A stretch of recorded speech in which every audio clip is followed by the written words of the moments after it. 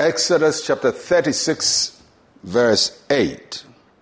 Then all the gifted artisans among them who worked on the tabernacle made 10 curtains woven of the fine linen and of blue, purple, and scarlet thread with artistic designs of cherubim. They made them. This is a verse describing how the tabernacle of God was built by Israel in the wilderness. God gave the pattern, he gave the idea, he gave the concept, and then he called people. And throughout Exodus chapter 36, there's mention of what they made.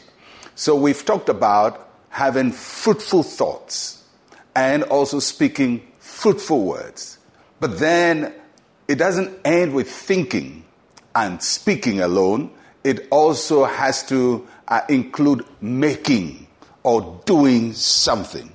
So if we want to be fruitful, we have to build something. We have to make something. We have to get something become reality, an idea that becomes a reality. Everything around us, just take a look around you. Everything around you, from vehicles to buildings, bridges, to cameras, to clothes you're wearing, toothpaste you brush your teeth with, the bed you sleep on, bedsheet. Just think about it. Everything you use in life was made by somebody. It's either God created them in the original state, or somebody took the things that God has created and manufactured something for you to use. And each one of them started as an idea. Somebody had an idea, the thought was in his mind, and they spoke about it. Probably they wrote about it. They submitted a proposal, and they convinced people that this idea can become a reality. Then they got to work and produced it. That's the process everything goes through. So if we're going to be fruitful, we have to think fruitful thoughts. That's great. We have to speak fruitful words, but we must also build something. We must produce something fruitful. So the question you have to ask yourself is, what have I built? What have I produced? What have I done with all the thoughts I have, all the words I have, all the grace God has given to me, all the ideas God has given to me? Where is my fruit? Where is my building? Because usually the first thing people use to assess you is what you built.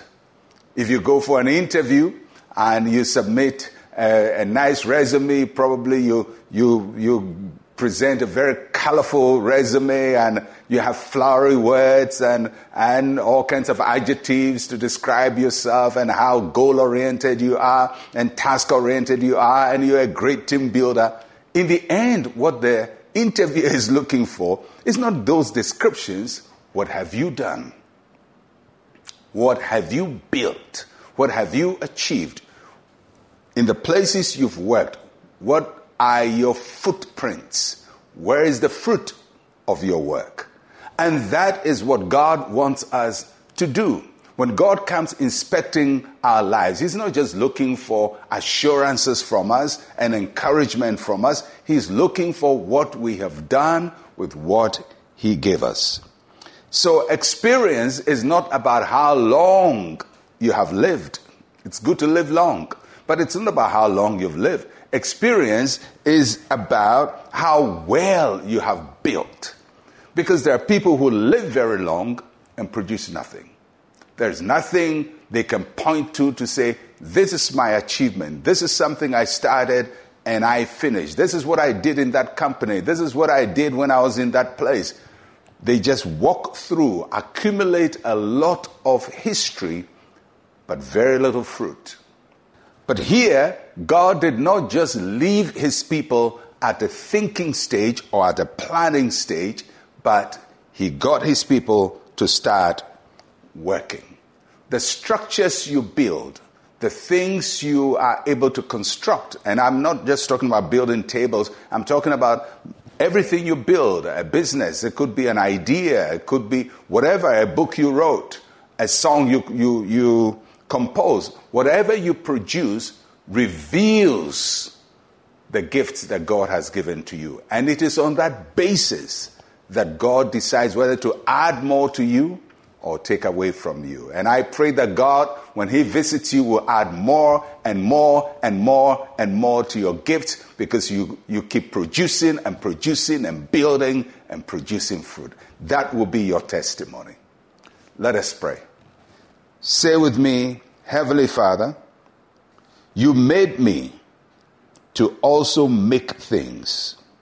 Help me bring the ideas you give me into reality. In Jesus' name, amen and amen. You're going to be a fruit producer. I am Pastor Mensa Otabil. Shalom, peace, and life to you.